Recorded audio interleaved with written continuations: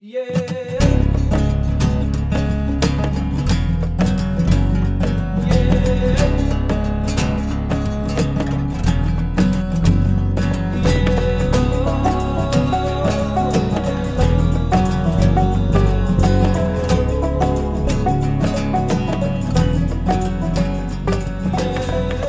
Welcome to this episode of Into the Wilderness Shorts, supported by Modern Huntsman, bringing you a dose of science in the complex world of conservation. My apologies for the late release. I was travelling home to Scotland from the US after being away for a while, and it took a bit of time to recover from jet lag. I'm not quite there yet, but almost. But I'm at my desk, and I've got this show out to you. What it does mean is that you only have to wait a few days now until the normal Into the Wilderness release with our long-form conversation, which this week is going to be with filmmaker Ryan Youngblood. It's a truly brilliant show, so do not miss that on Thursday. In this show, I'm joined by Daniel Skerritt, a postdoctoral research fellow at the Fisheries Economics Unit at the University of British Columbia. I came across some of his work through an article in theconversation.com titled What Lives, What Dies, The Role of Science in the Decision to Cull Seals to Save Cod. Exactly the kind of thing that floats my boat and the kind of conversations I like to have. The article is linked in the description to this show and begins by highlighting the collapse of the Grand Banks fishery in Canada, which Daniel suggests is one of the most significant failures in the history of resource management. He goes on to pose a number of fascinating questions about the role of science in decision-making and explores how we value resources as a society. So we're going to jump straight into the show. Thanks very much for joining me for the fourth installment of this Into the Wilderness Shorts. Here is Daniel Skerritt. So the Fisheries Economics Research Unit, we normally abbreviate it to FERU. My role in there, I'm a postdoctoral research fellow. So I've been with that unit for about 18 months. And I kind of do research on various aspects of fisheries. So we largely focus on the economics, but as a group, we kind of have economists, biologists, social scientists. And so my role is kind of moving between those different kind of research backgrounds, investigating quite large issues with global fisheries. So a lot of my work is on fisheries subsidies, the government support to, marine wild capture fisheries that kind of sometimes can cause harm by kind of propping them up artificially, allowing them to continue fishing despite dwindling resources. So a lot of my time spent researching fisheries subsidies, but we also look into, aspects of kind of access to fish for different kind of stakeholder groups. I'm also looking at how we can kind of translate the knowledge of different stakeholder groups. So whether that's Indigenous, First Nations or industrial fishing groups, how we can kind of translate their knowledge into our kind of scientific stock assessments to try and make those, reflect better what they see on the water. So we're quite a diverse research group, really. When most people think of research groups involved in conservation, they think of biologists, they think of ecologists. Economists wouldn't be a discipline that is at the forefront of most people's minds. Why is it important that economists are involved in these kinds of initiatives and conservation planning? Yeah, I guess I see your point with that. I suppose the difference might be is you kind of need to understand the background of kind of fisheries. So marine capture fisheries, they're managed in quite a different way to almost all other kind of forms of either food production or conservation or wildlife management. Even kind of the language that we use is very different. So, we talk about fish stocks rather than fish populations. We kind of manage them as these units. We estimate their size in tons rather than individuals. And so kind of it's really focused fisheries usually on that aspect, this kind of a resource that's producing a food source.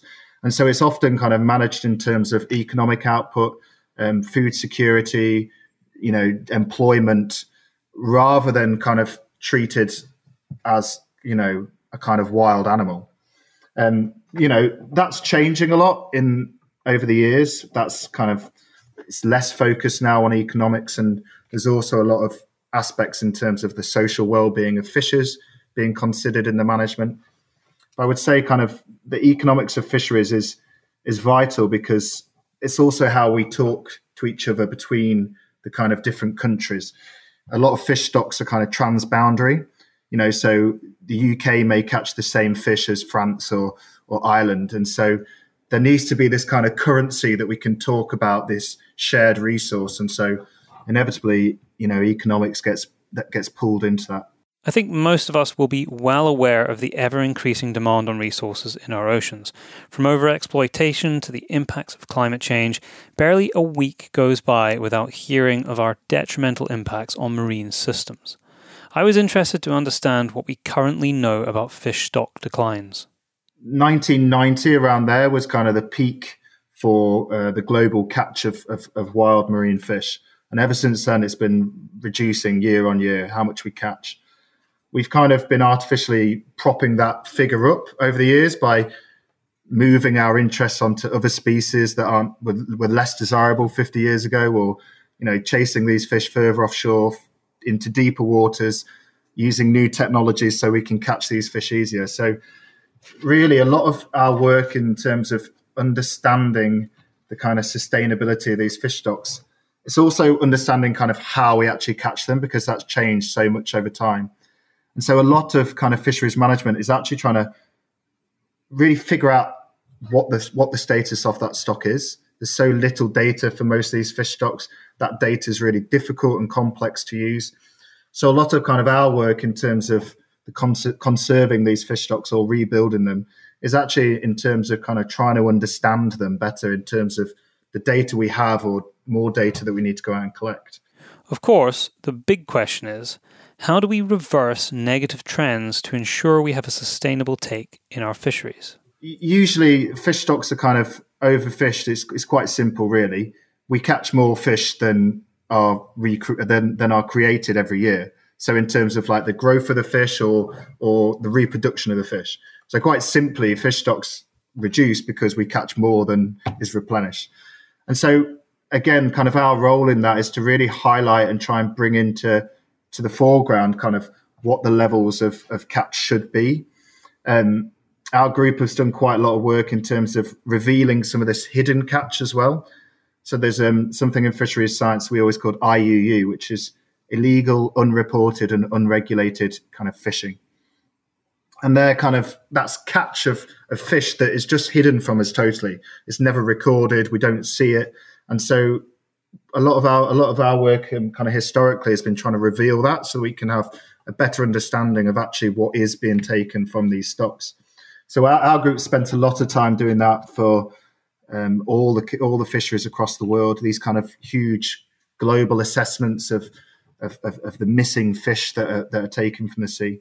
And so we're kind of hoping that by shining a light on kind of these nuances in the data, we can get more accurate management of those fish stocks to try and help rebuild them. But I mean, fundamentally, we just need to start taking less fish. That's intriguing. How on earth do you go about working out what you don't know? Yeah, that's a good question. There's loads of different ways to do it, really. I mean, one of the simplest ways is instead of taking the data that governments or other organizations might collect of what fish are landed, we can start looking at what fish is kind of traded or what fish is sold.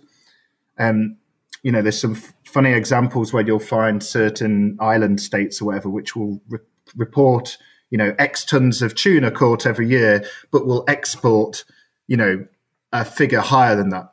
So there's kind of like little workarounds that we can do like that, looking for kind of ways that can help improve an estimate for a region. Some of these countries or fisheries, we can kind of do research to find out this aspect of IUU fishing, how much of it exists, and then we can kind of extrapolate that onto other countries. A lot of our work is kind of doing that, is being quite brave and saying, well, we have some data for some of these fisheries, and then we start building kind of models to try and fill in the missing figures. If you are as a government or a conservation body who's advising fish stock take, if you're unaware of what's actually coming out, it makes it very difficult to manage a population. Yeah, exactly. And that's the most fundamental piece of data that we kind of need is how much fish is taken from that fish stock, whether that's kind of actually landed at sea, or you've probably heard about the issues of discards that was kind of going around Europe about 3 or 4 years ago. We still need to know. Like bycatch. Yeah. So it's fish that might be caught from a stock that's either not the right species, that we don't want that species. They're too small, so they can't legally be sold. Or maybe they're too damaged, so can't be sold again. And so this fish was usually kind of thrown back overboard and kind of forgotten about. And so, again, these are really important parts of the kind of fishery that we need to understand. This was one of the big issues actually on another fishery I work with on the east coast of Canada, the redfish fishery. And for years, the stock scientists were saying, like, you can take this amount of fish. But every year on year, the stock kept decreasing, and they couldn't work out why until they spoke to the fishermen. And the fishermen explained, well, yeah, undersized fish, we're throwing overboard. And there was this kind of disconnect between the scientists and the fishers to understand that. And once they started rebuilding these models, taking into account that missing fish, suddenly it was revealed that this fish stock was really unsustainable, well overfished, and the fishery was shut down. For about 10 years. I mean, they're now starting to see the fish stock rebuilding. So they may start kind of increasing the amount of fish that we can take from that stock. One of the other things I wanted to ask you about, which you highlighted in the article that I referenced, is this potential clash in interests where you have maybe a population that has declined, which very often is at the hands of humans, which, as we're trying to help it rebound, it is now being negatively affected by a population of another species that predates on it, which is doing very well. And the example you gave in that article was the predation of cod stocks by seals, and this idea that we have to try and work out what the value of one species is over another. How does science help evaluate that, and what are the complexities of it? Because it's not just a numbers game. There's also a moral aspect to it. Yeah, for sure. I mean, so in the article, I kind of argued about there's kind of two roles that science can or maybe should play in kind of determining the value of a species or maybe the kind of right course of action. So the first one, quite simply, science can kind of determine, if, say, we wanted to cull seals or remove seals in order to help the cod, science can build these models and say, okay, if we remove 65% of the seals, which is the example that you gave of the Southern Gulf of St. Lawrence, then that might see a positive effect on the cod stock. So we can kind of do these ecosystem models, build these models and determine, if we do X, the result might be Y. So that's quite simply the role, the first role of science is providing the kind of data, the evidence behind particular decisions. The other role that kind of science can play is helping to decide which option we should take. This is where, for me anyway, at least, it gets a bit fuzzy on what should the role of science be. There's quite a lot of debate on whether science should play a significant role in these moral decisions, or whether whether it should sit back and allow society or the public to decide on the right option. But one of the things we can do, which is what again our research unit has done over time, is we can kind of help to assign value to certain species. To say, if we allow the cod stock to recover, that could increase revenue in that community or in that region by a certain amount of dollars or whatever. We can also look at how many jobs that might lead to. Also, the kind of costs and the benefits of the actual culling of the seal. In Canada, that seal is often an actual resource. It's not simply culling, it's kind of harvesting as well. So we can kind of build all these models and give examples of the costs and the benefits of each decision. For me, it becomes really difficult is when we're not talking about economic costs or values, but when we're talking about the value of those animals to us as people, right? So those seal although you may be able to get a certain number of dollars per seal if you harvested it, it becomes a different question when you talk about what value does that have to people walking along the coast and seeing that seal, in its wild state. And as I kind of said at the beginning, this is a bit where fisheries science is quite new for fisheries science. The language has often been about resource use, about kind of, as I say, harvesting, rather than those values of those animals as wild animals to society. Yeah, because there is a certain sort of public good element to these species existing in an environment that everybody can enjoy them, that is very difficult to put a value on. Yeah, for sure. And I mean, there's so many different values that an animal can have, whether that's to tourism, whether that's actually as a resource for harvesting, and just also like the value for that animal to exist, like its right to exist as an individual animal, right? We see this so much now in farming, for example. We've changed our approach to farming considerably over the last 20, 30 years. We really consider the kind of the environment that they're kept in, kind of the method of slaughter of those animals. We're even doing that in aquaculture now. There's quite a lot of work in Europe about how the fish are kind of transported between pens. Again, the kind of the slaughter of those fish, whether it's done humanely. But again, I feel as though fisheries science is sometimes, and marine science maybe in general, is sometimes a bit behind that. We don't often consider the kind of humanity of these methods. But I think that will probably change as we move forward, as we kind of consider, well, if we're doing it in aquaculture, surely we need to start considering that in fisheries and the impact that fisheries have on the ecosystem. Yeah, I think that this sort of cost-benefit type analysis and this trade-off of value between species is a really interesting thing to explore in people's minds.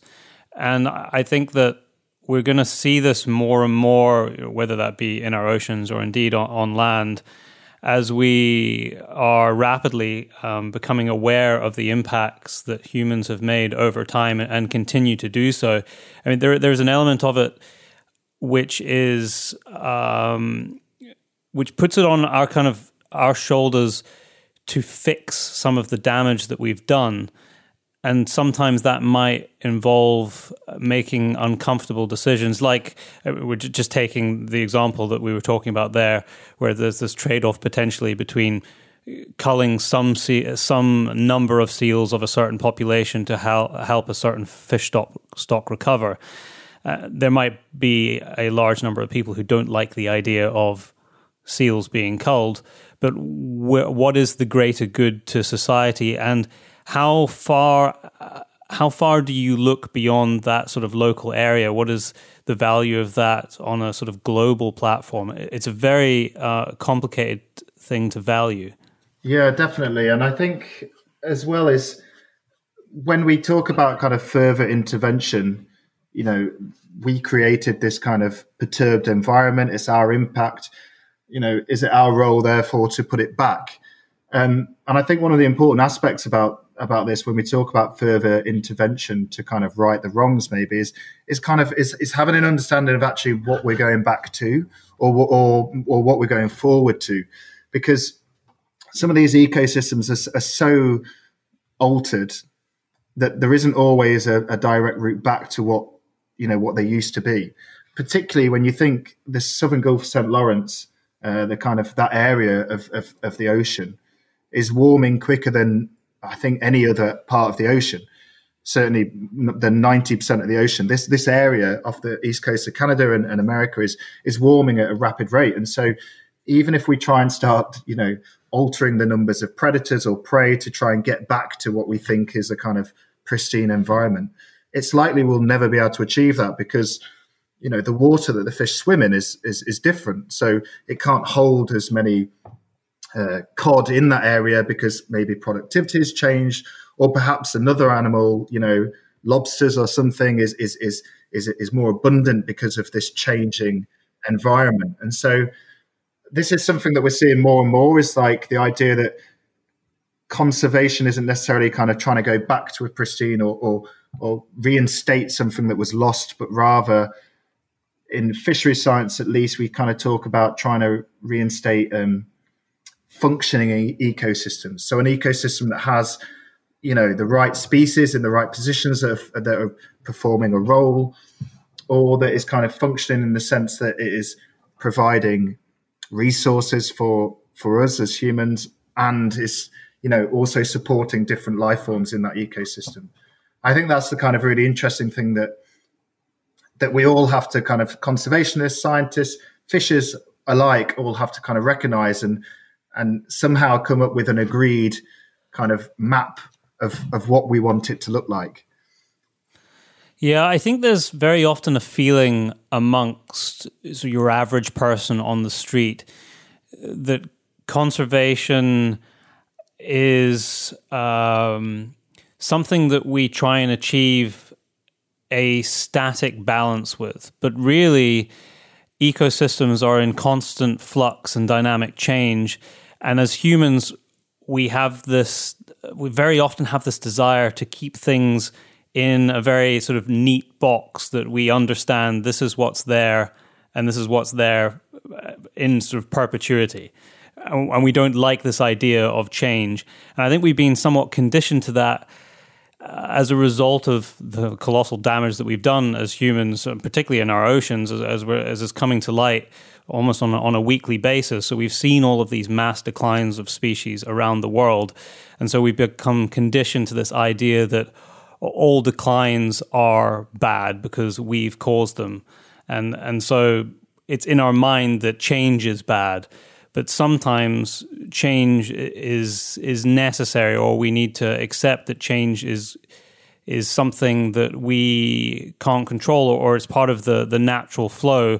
Although, as we all understand, there's a whole host of anthropogenic changes that wouldn't have happened if we hadn't been burning fossil fuels or encroached on certain ecosystems on land or in water.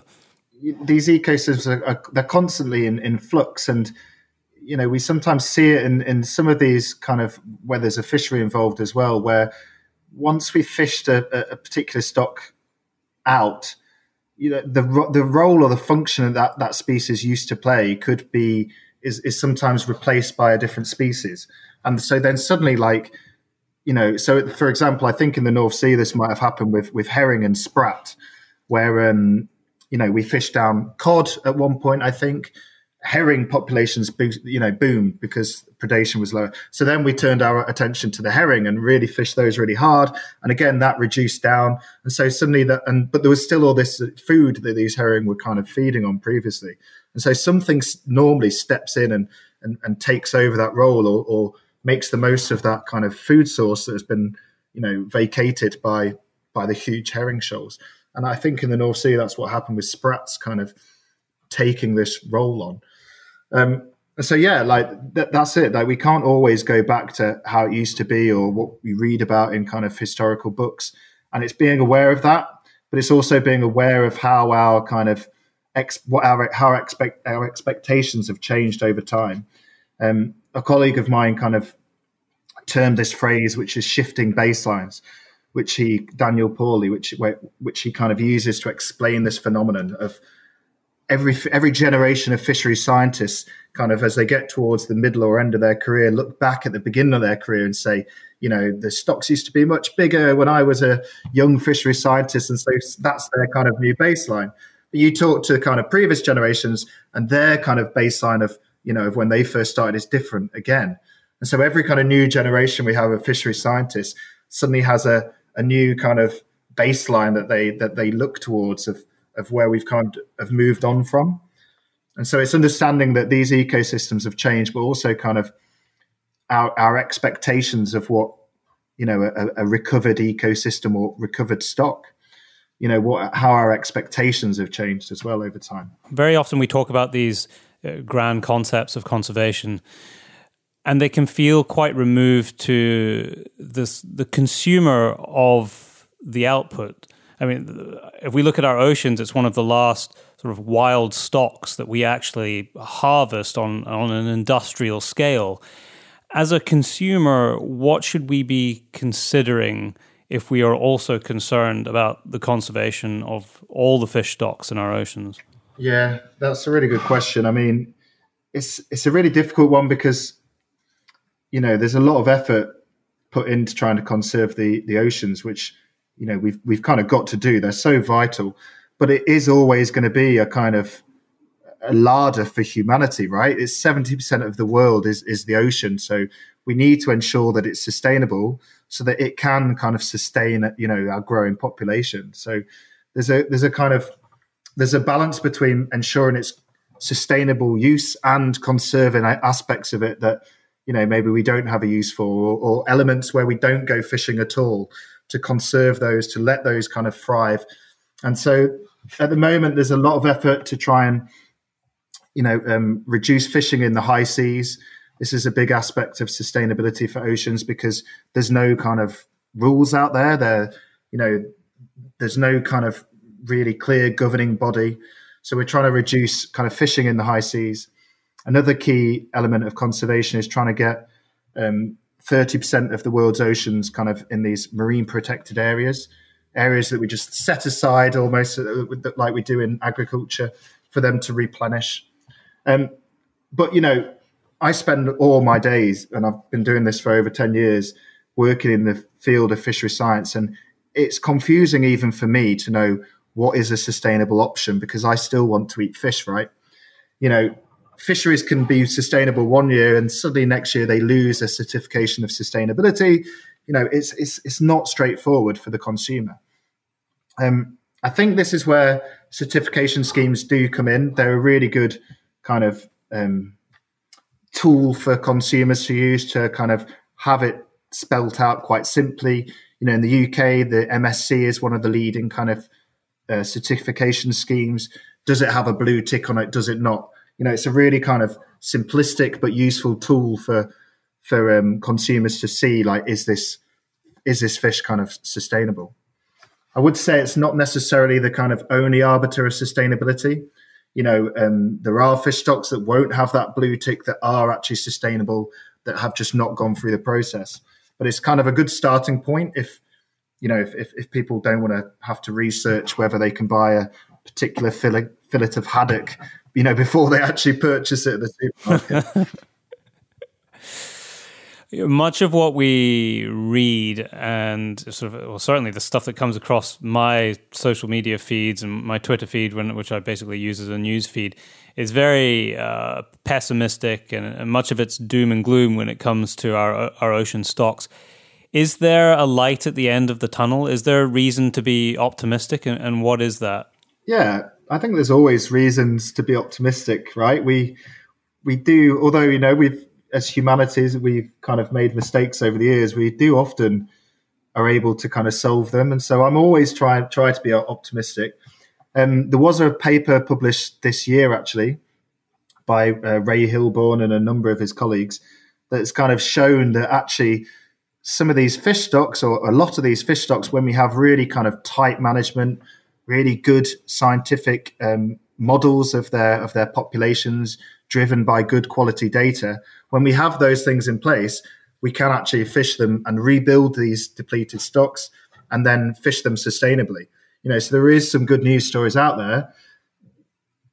We also need to consider, I think, going forward, ways that we can manage them without this kind of data-rich, kind of highly, managed fisheries, because, a lot of the world don't have the capacity to be able to do that kind of management. And so there's also a lot of work going on now to try and manage fisheries that we call kind of data limited fisheries, manage them in different ways. But definitely, I think there is room for optimism. We've got, at the end of sometime this year, we're kind of trying to hit the targets for the United Nations Sustainability Development Goals. They have quite clear targets of what we can do in the marine environment in order to try and make it more sustainable. And so these kind of global solutions are the way forward, I feel. As I say, a lot of our work now is looking in the kind of a holistic view of fisheries across the world, and the fact that, we only have one ocean, although it's divided up into these different regions that are managed by different organizations or countries, ultimately, I think to have a really sustainable ocean, we need to have these kind of collective goals that we all work towards, rather than kind of trying to manage them independently. Dan, thanks very much for taking the time to give us this a brief global overview of marine conservation. I think there's a lot of food for thought there for many people, and it's a topic that has so many facets to it. We'll definitely be digging into it again, but thank you very much for your time. Thank you, Byron. No, it was great talking to you. Well, that's it for this week's Into the Wilderness Shorts. Join me in a few days' time after this podcast goes out for our long-form interview with Ryan Youngblood.